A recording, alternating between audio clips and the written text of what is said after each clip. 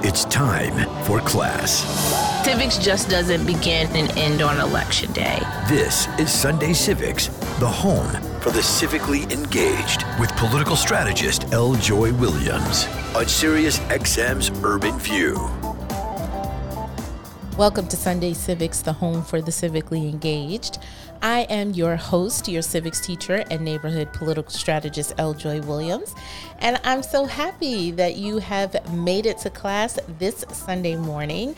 Now, I have been waiting for our next guest to join the front of the class for a very long time. Fresh off of her appearance earlier this week on The Daily Show, she is now on Sunday Civics. Look at that. We're competing for an Image Award, and now she's coming here.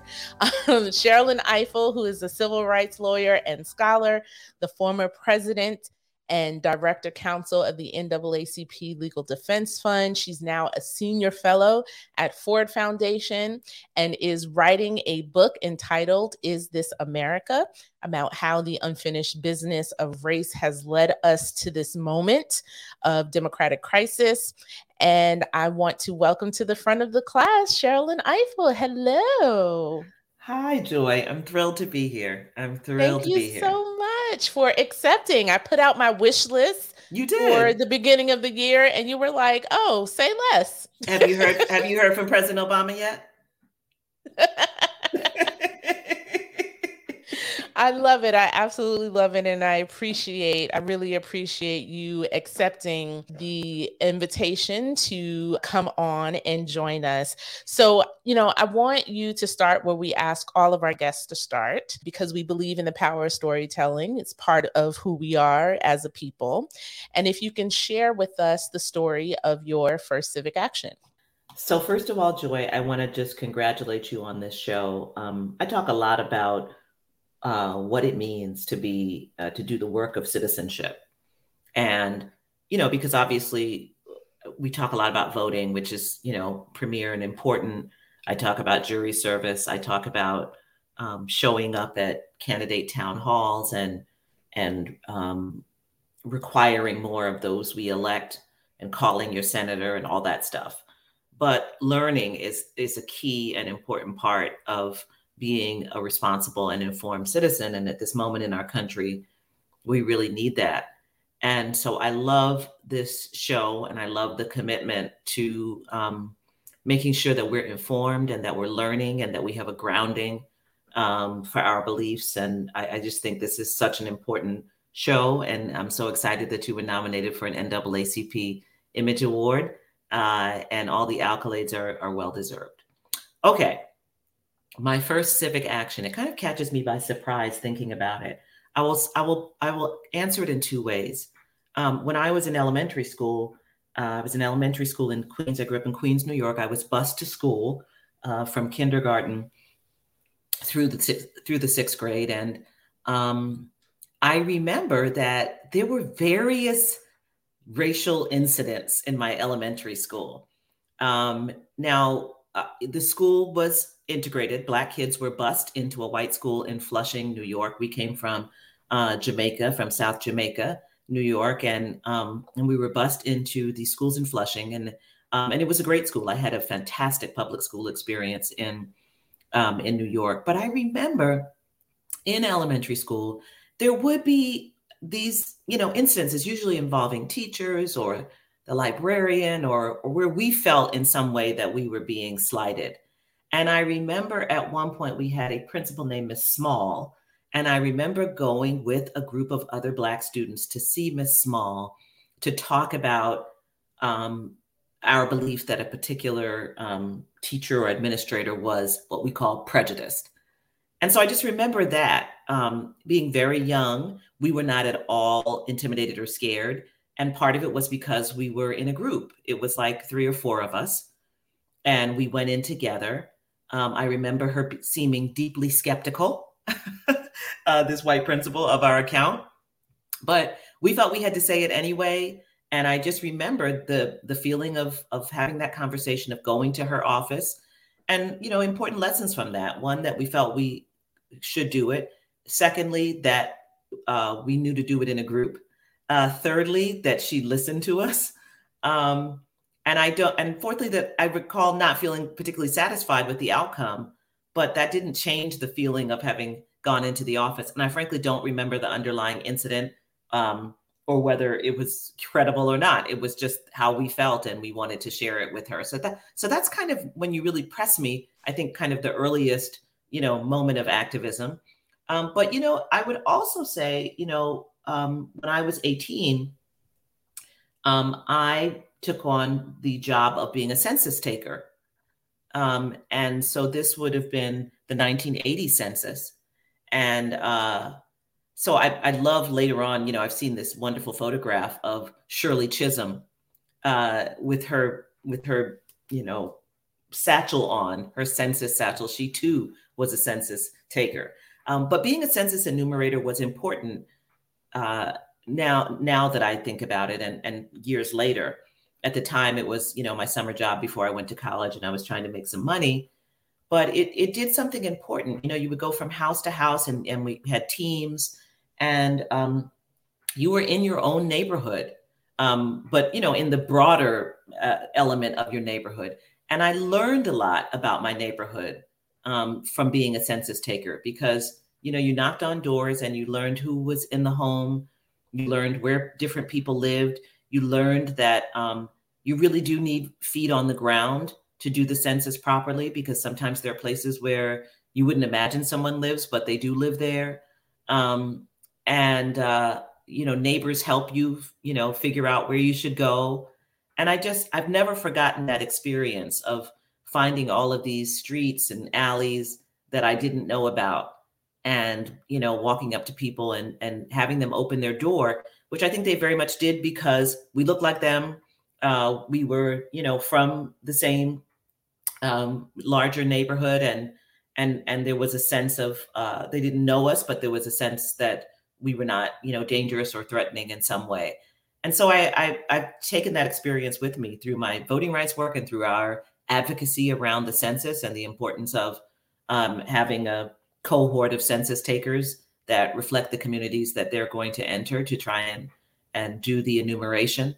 And also about what you learn about your neighborhood when you're engaged in that kind of action on the ground.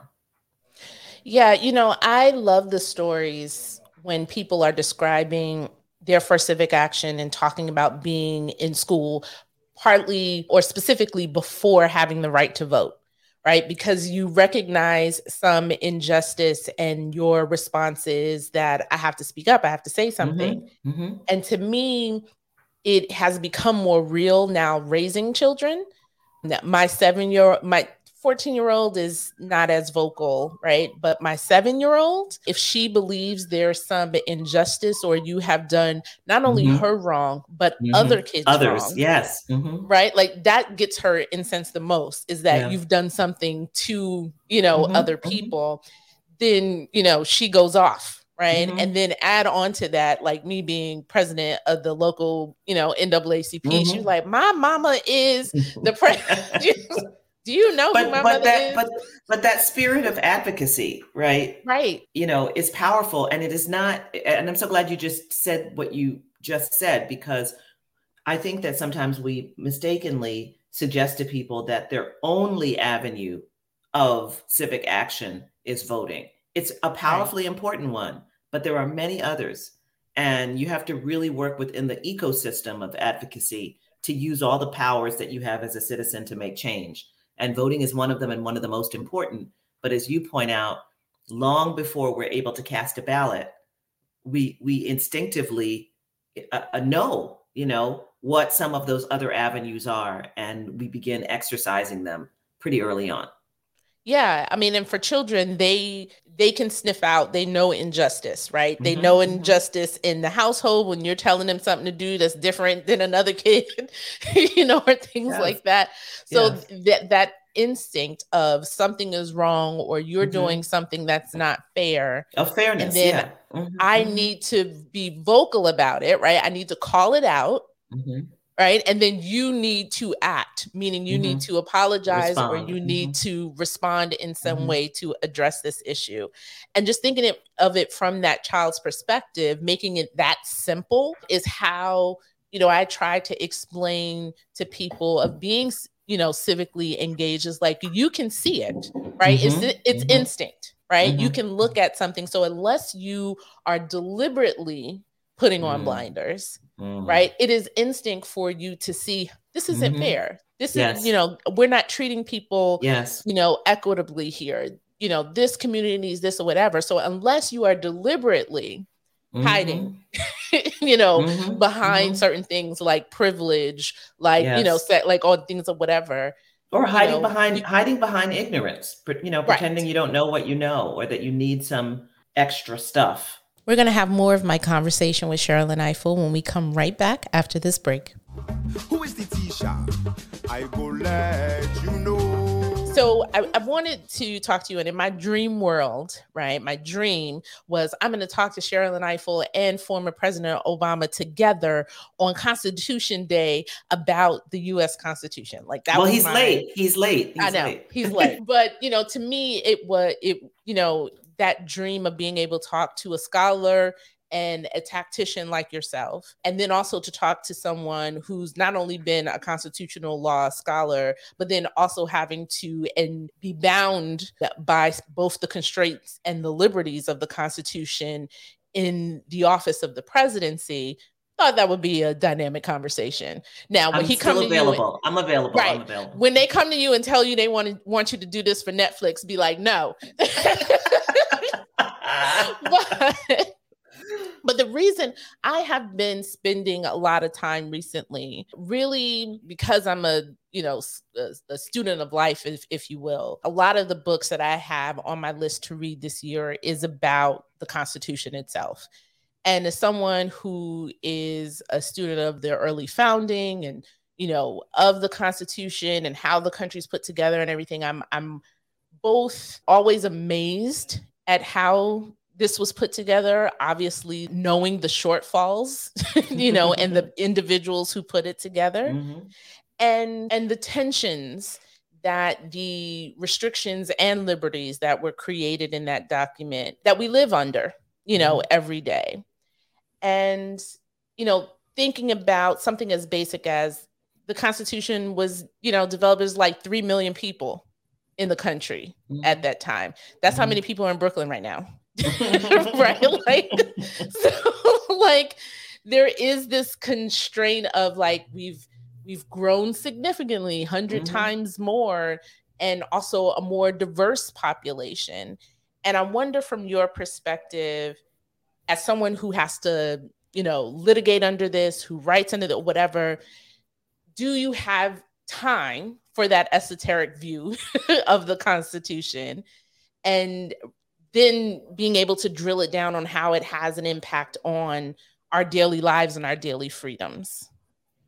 Well, it's not esoteric, Joy, especially when you have a Supreme Court that has allowed itself to be kind of captured by a vision of constitutional law that is the equivalent of, an archaeological dig, right? It is, trying to find out what the original meaning was, right? That the inquiry into constitutional meaning is supposed to begin and end at what those guys would have thought hundreds of years ago in a country that, as you say, was 100 times smaller in population than this country, less diverse, and so on and so forth. So I think that we don't have a choice but to engage that set of questions, because the school of thought known as originalism, mostly held by conservatives who seek to divine the vision and meaning of the Constitution by solely referencing how those words would have been understood in 1789 or in 1791 or whenever a particular constitutional provision was enacted. Most recently in the Dobbs case, the case that overturned Roe versus Wade, And in the Bruen case, which was a case involving the right of states to be able to constrict and to create gun safety laws, the court has embraced this idea that if a particular right is not grounded in the history and traditions of our country, that it cannot be said to be constitutional. And their analysis, their way of determining whether something is grounded in the history and traditions of our country is carried out by a kind of, exhaustive search that takes us into the 1600s in England and the 1700s here in this country, and the 1800s, and that basically deprioritizes the contemporary truth, the contemporary reality of how these rights are experienced in favor of this archaeological dig that they believe constitutes a legitimate school of jurisprudential analysis and decision making. So we have to engage those questions. But we also have to push back against the idea that understanding the Constitution begins and ends with, a historical analysis of what was going on at the time a particular provision was being ratified. I do think that's a relevant inquiry. I don't think it's irrelevant to know how this particular provision came to be, what was the historical context, how did the framers think about what this might mean, what was the ultimate goal of what they were trying to accomplish. But that's just one part of the analysis. There are other parts of the analysis. What have people come to expect that these rights mean? What have ensuing changes in our society meant for the expression of these rights? What will be the effect of enshrining these rights or eliminating these rights in terms of contemporary expectations of citizenship and so forth? All of those things. Is it manageable under the current system? How would these rights be vindicated? I think there are many, many questions that go into a responsible analysis. But yes, we do have to engage that set of questions about, who wrote it and when did they write it and why did they write it and what were they trying to accomplish? And it's interesting, Joy, it's almost like people reading the Bible. There are, of course, people who read the words, and they just say, and they, will cite chapter and verse of what it says in particular chapters of the Bible, but they haven't done the work of figuring out, well, who wrote that? Did God say it or did Paul say it? When was it written? Who was it being written to? Who was the audience? What was the context in which it was being written? What was the truth about the life of the person who was writing this particular provision that might explain their motivations for writing it in this way, right? This is why reading is fundamental, and reading is not just being able to pronounce words on the page. And it's part of why learning about reading in education is so important. Learning how to read critically is vital. It's the work of lawyers for sure. And it's one of the reasons why I reject any school of thought that tries to restrict me to just the plain words on the page.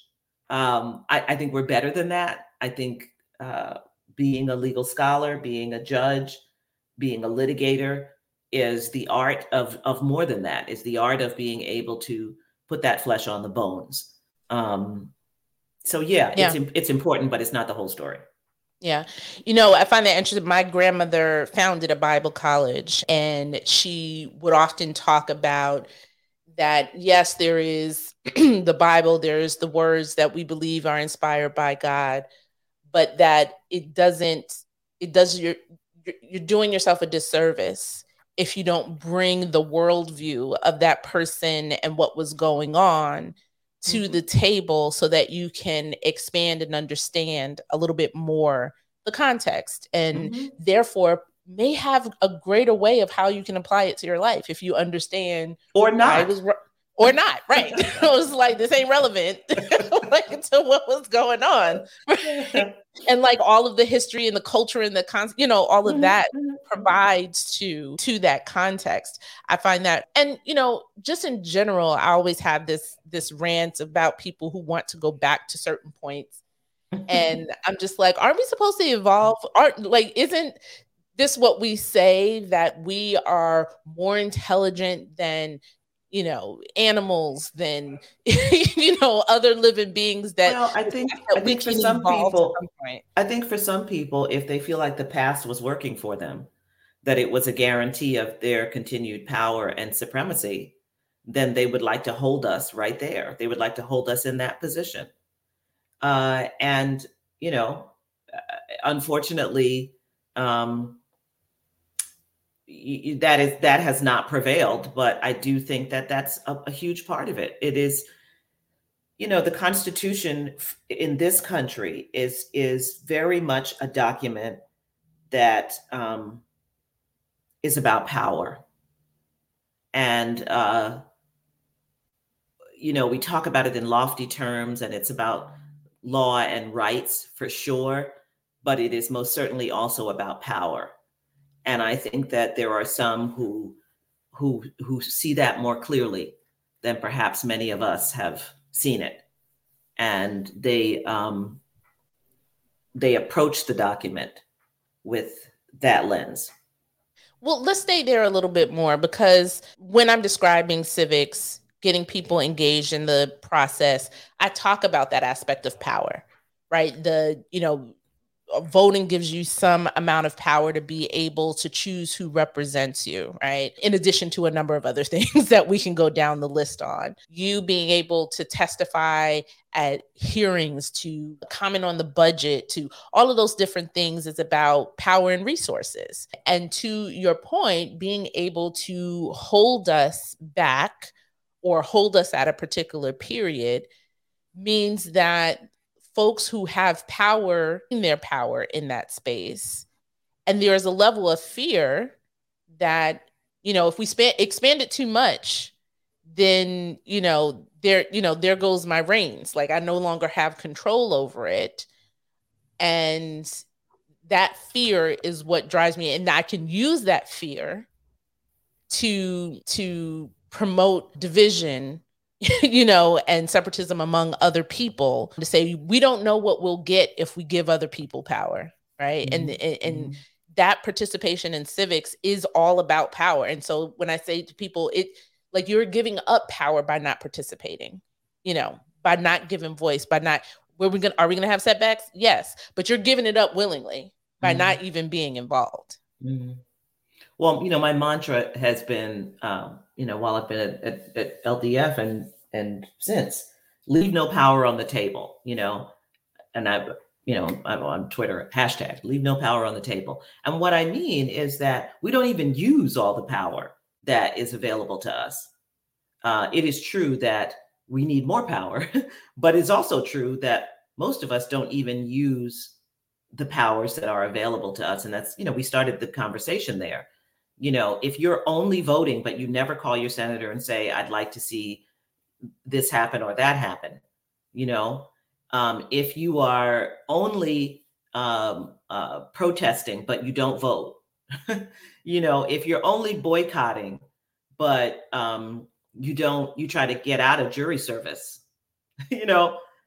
there's a whole array of ways in which we can have our voices heard and demonstrate our power. And most of us are very picky about what things on the menu we're prepared to do. So it should not surprise us that we don't have all of the power that we need to transform, our lives in this country. To be clear, the powers that are arrayed against us, they have significantly more resources than we do, and they use them. But we are not without power. We are just not fully deploying the power we have, and in some instances, not deploying it strategically, or in other instances, not deploying it consistently. But that is not to underestimate the array of forces that stand against progressive people, Black people, members of the LGBTQ community. It doesn't change the fact that they have an incredible amount of resources at their disposal. They are prepared to use power in ways that we are not. And they have exactly what you just described, fear. And fear is a great motivator. They are fearful that they will not be able to maintain the power that they have traditionally had, and that they will not be able to pass that power on to their children. And that's a huge motivator. Yeah.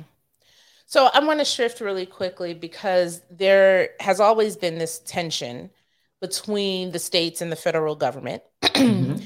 And we know that goes back early. And over the past few decades, we've seen that play out in areas of education, when I think this was under Bush during the Leave No Child Behind piece, and the fact, should we have an education piece at the federal government in the first place? Mm-hmm. There's healthcare, right? In the Obama administration, when we get to affordable health, the CARE Act. And then there's obviously voting rights that have ping-ponged a number of times as well. Again, this is just my legal naivety. Do we need more constitutional amendments to sort of address and speak to some of these issues?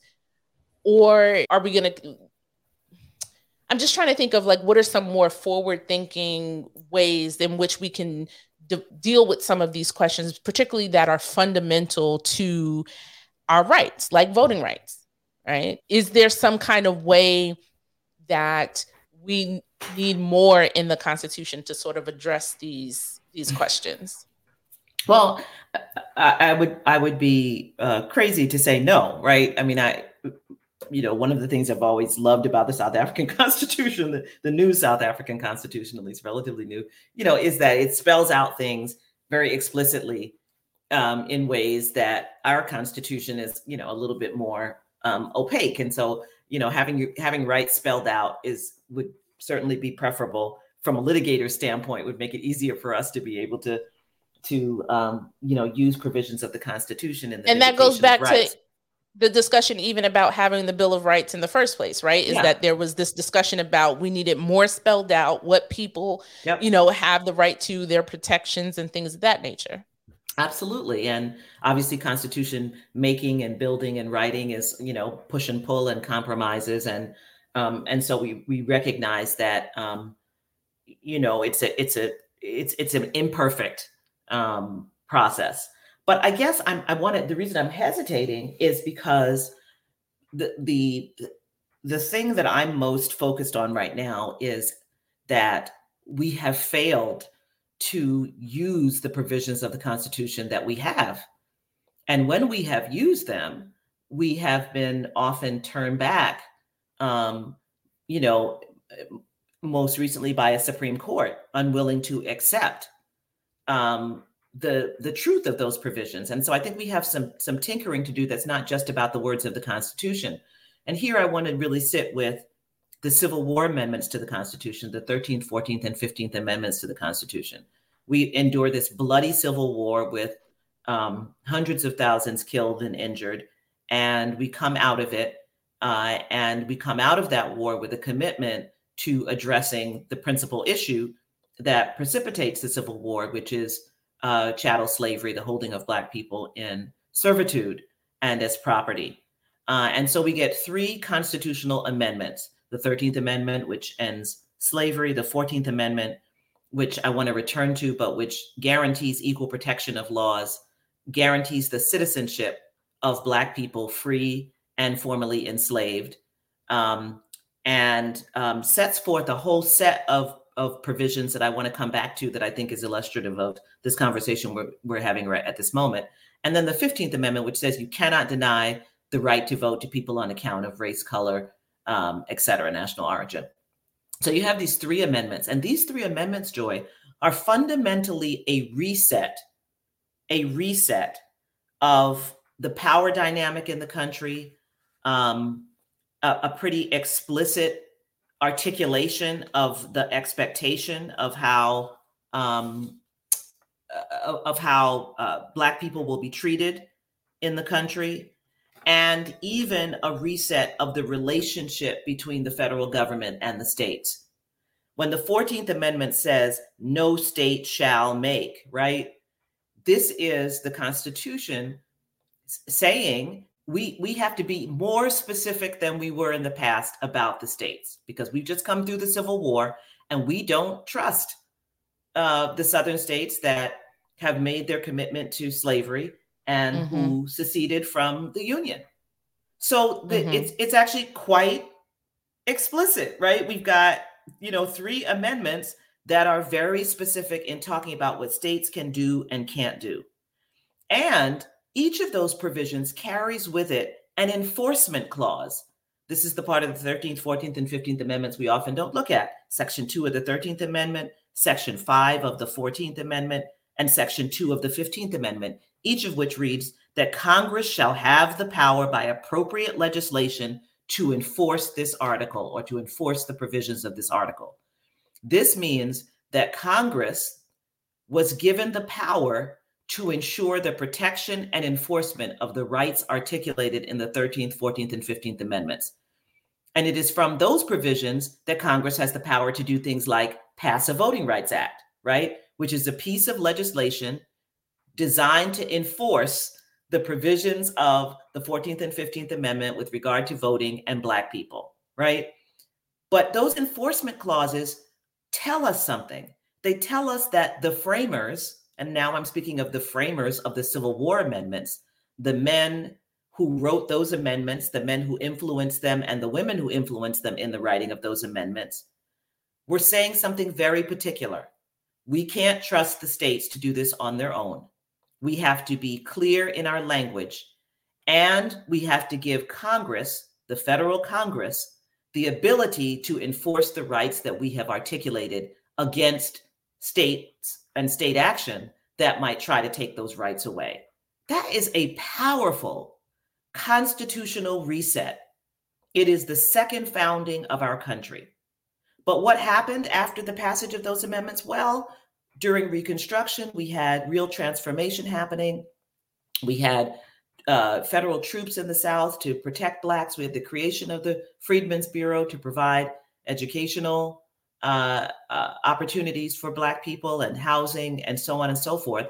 And then we have the backlash, right?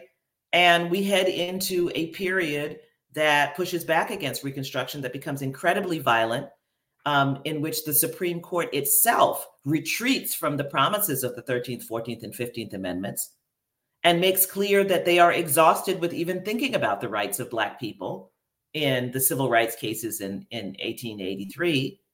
And then, of course, culminates by the 1890s, by 1896 with Plessy versus Ferguson, which enforces and which says that legal apartheid essentially is constitutional, when this is obviously contrary to what the 13th, 14th, and 15th Amendments were attempting to accomplish. So I say this because it isn't as though we haven't done it. There was a reset and a powerful new articulation of the relationship of power between the federal government and the states. There was a very explicit and particular way of talking about the rights of Black people in those states. And, it was essentially pushed back, denied, and undercut by white people and by the Supreme Court. And we had to fight it. We had to fight it into the 20th century. Remember, I just read you the enforcement clauses. Congress does nothing with that. I mean, there are a few civil rights statutes that are passed right at the end of the Civil War. But then the Congress just sits on that power until we get to the Civil Rights Act of 1964 and the Voting Rights Act of 1965. They sit on that power for 100 years. So the power's there in the Constitution. It says Congress shall have the power to enforce. And Congress doesn't do it. We have to force them to do it by marching and by civil disobedience and so on and so forth. So I think it's so important for people to understand that what we have been experiencing is a resistance to what already was the reset of the Constitution. And there's no guarantee that we wouldn't experience yet another resistance to any new provisions. So it's not like, new provisions are going to solve the problem, because the old provisions, they weren't that bad in terms of the Civil War amendments. They weren't that bad. As a matter of fact, and I'm, obsessed with the 14th Amendment and organizing a project around it right now. To me, the 14th Amendment is the most powerful articulation of the way in which the framers understood the power of white supremacy and what would be needed to cabinet. But do we use all the provisions of the 14th Amendment? Look, the 14th Amendment is the provision, is the constitutional amendment that says we shouldn't be allowing insurrectionists to hold, positions in our state or federal government. That if you've rebelled against the government, that if you have engaged in insurrection, you shouldn't hold position. And yet right now we see no effort to try and enforce, a provision explicitly articulated in the 14th Amendment. But we're not using it.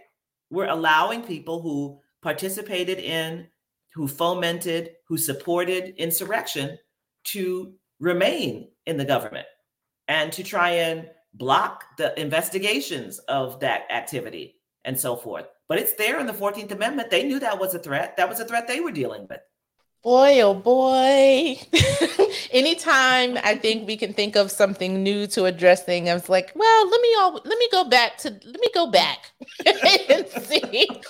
That's why, part as an organizer and an advocate, I don't start from, let me dream up something new that we could do. Yeah. I'm always like, let me go find the book or the oral history of how we address this in the past and what we could do, because there's always a roadmap and a framework for how we move forward when we know, and this is why I think it's so important, for our oral histories, for our stories, for us to read and understand the past, because in that work is, how you move forward and go from there. I mean, and you just mentioning in terms of, I did a whole show on the 14th Amendment with some other lawyers, but early on when I started the show, partly because of that, because I was like, there's a whole bunch of stuff in here I don't think people be paying attention to.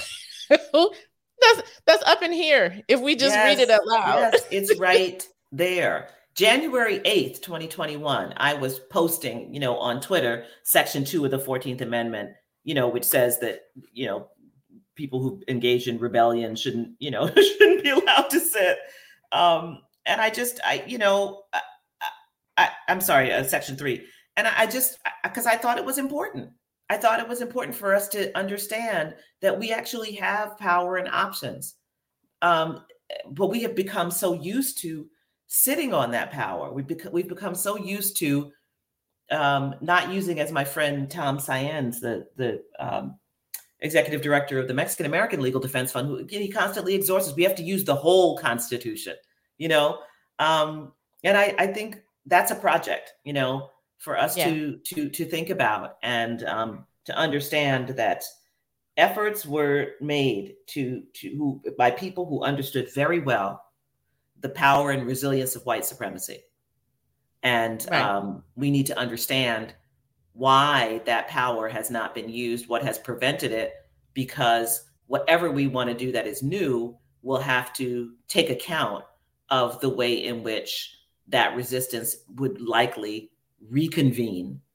And then there are some, I don't want to say I'm trying to think of a better word than dangers, but to me, that's what it sounds like, because there is this movement of having a constitutional convention to really look at, some of the things that people want to pull out and pull back, right? So there is those dangers of pushing forward and getting into a space of a constitutional convention that can cause further retraction. Oh, at this moment in this country, I would regard that as a very dangerous exercise.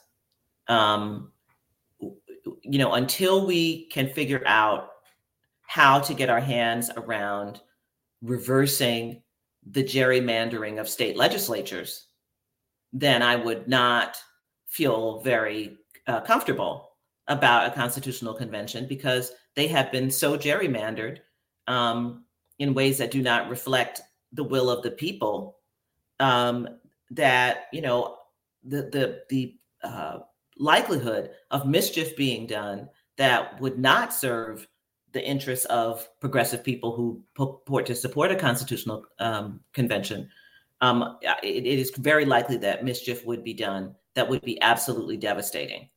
And so I just think we need to be super, super careful and make sure that we are, that we create the conditions in which such a convention would produce results that would move us forward and not backwards. How can it be that you love the most unlovable? You know, you keep using the word progressive, and it's a question that I often ask folks who, particularly Black folks who have been in our movement politics for some time, because that progressive is used as a pejorative in our body politic and, you know, sort of the current lexicon.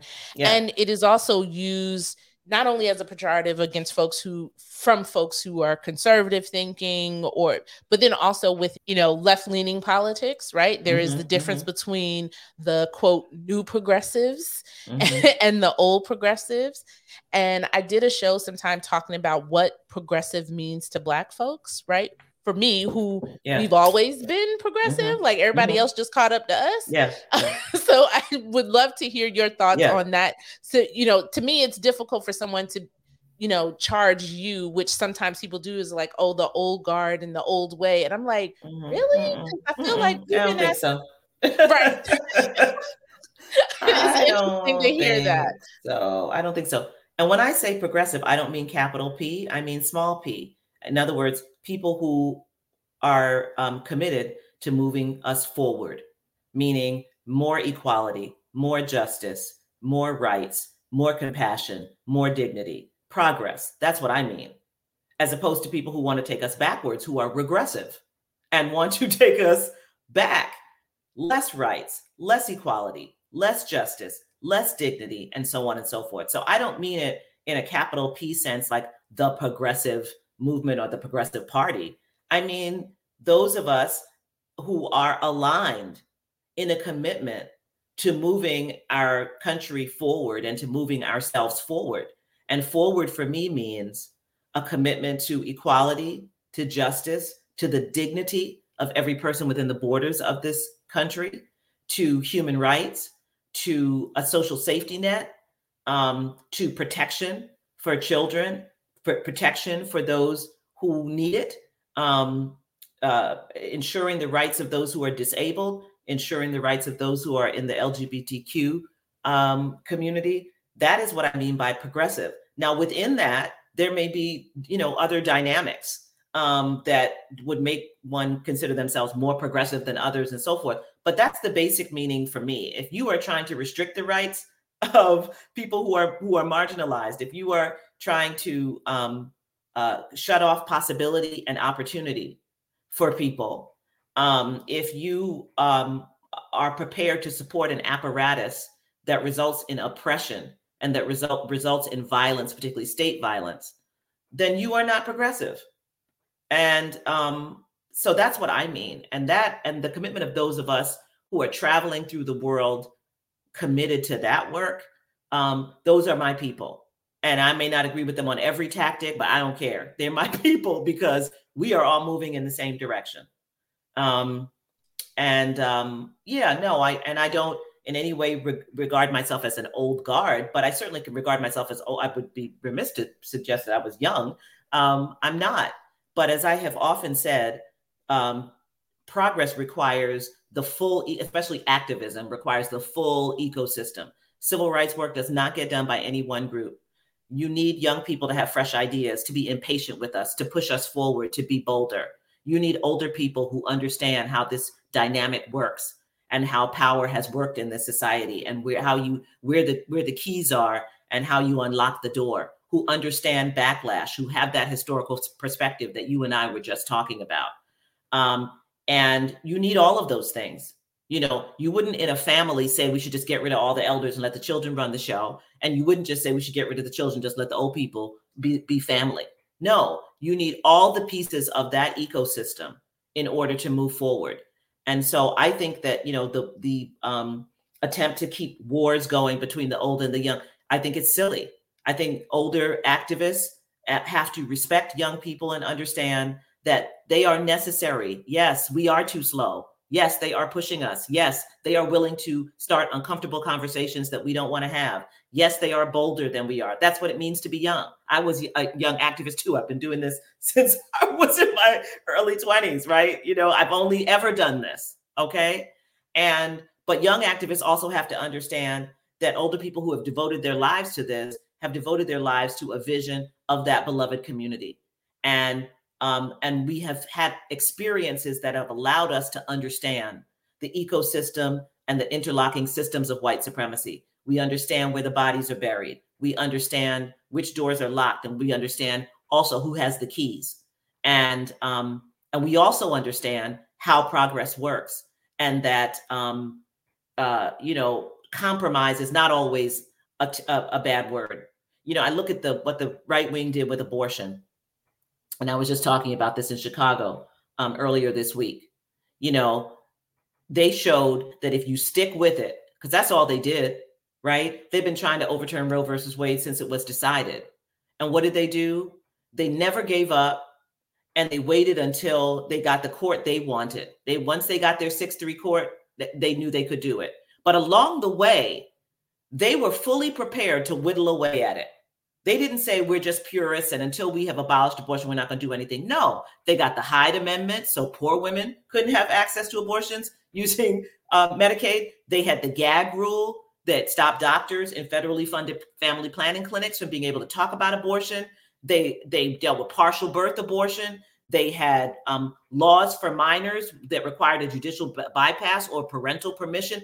They had all of these things that chipped away until they could get what they wanted. And nobody walked around saying, oh, they're not purists because they compromised and got those smaller things. They understood that chipping away is part of how you do it. It's a war of attrition. They will wear you out until they are in position to get the thing that they want. So I don't, so that's my view. It's not that I mean you should compromise away what you believe in, but there are tactics to this thing that are understood by older people as part of how change happens. And then there's also young people who are, like impatient and want it now and say, hold out for what you really want. And there's truth and value in that as well. But we have to embrace that whole ecosystem, especially those of us who are Black and brown and marginalized. We can't afford to jettison any part of the ecosystem of activism. We need everybody's contribution and power, and we need everybody's knowledge and vision. And so I'm very much committed to ensuring you will never hear me denigrate some other activists, even if I disagree with them. Why? I have their phone number. I could call them. I sometimes don't like things that people say, either of my age cohort, of a younger age cohort. Why would I ever publicly denigrate you? You have not heard me do it, and you will not hear me do it. And people always try to, draw you into that thing. I don't do it. I don't do it because I have their number. And absolutely. And you're not because we're in community and we're in family. And you're not going to get me in that bag. You're not going to get me in that bag because we are too vulnerable to allow ourselves the luxury of others who are willing and able to do that. So that's just me. Others can choose another route, but this thing is too serious.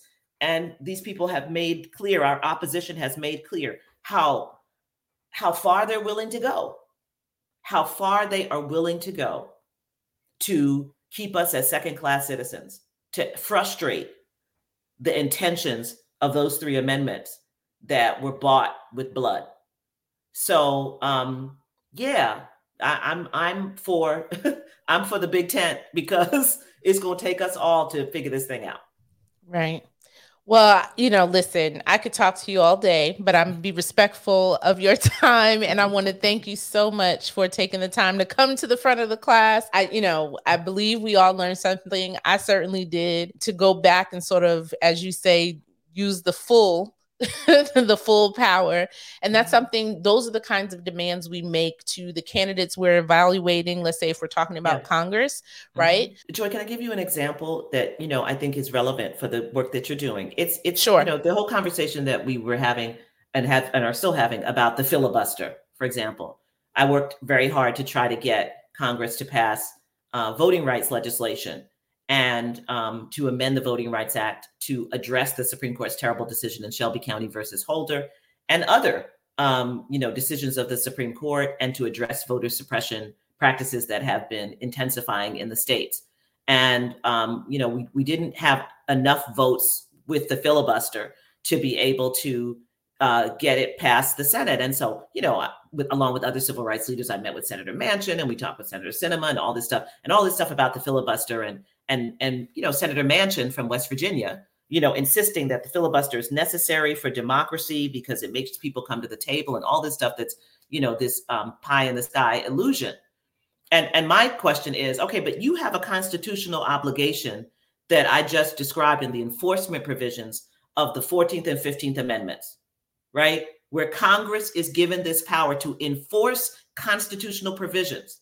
And you're going to put up a Senate rule against that language? That's how we have to start talking to them.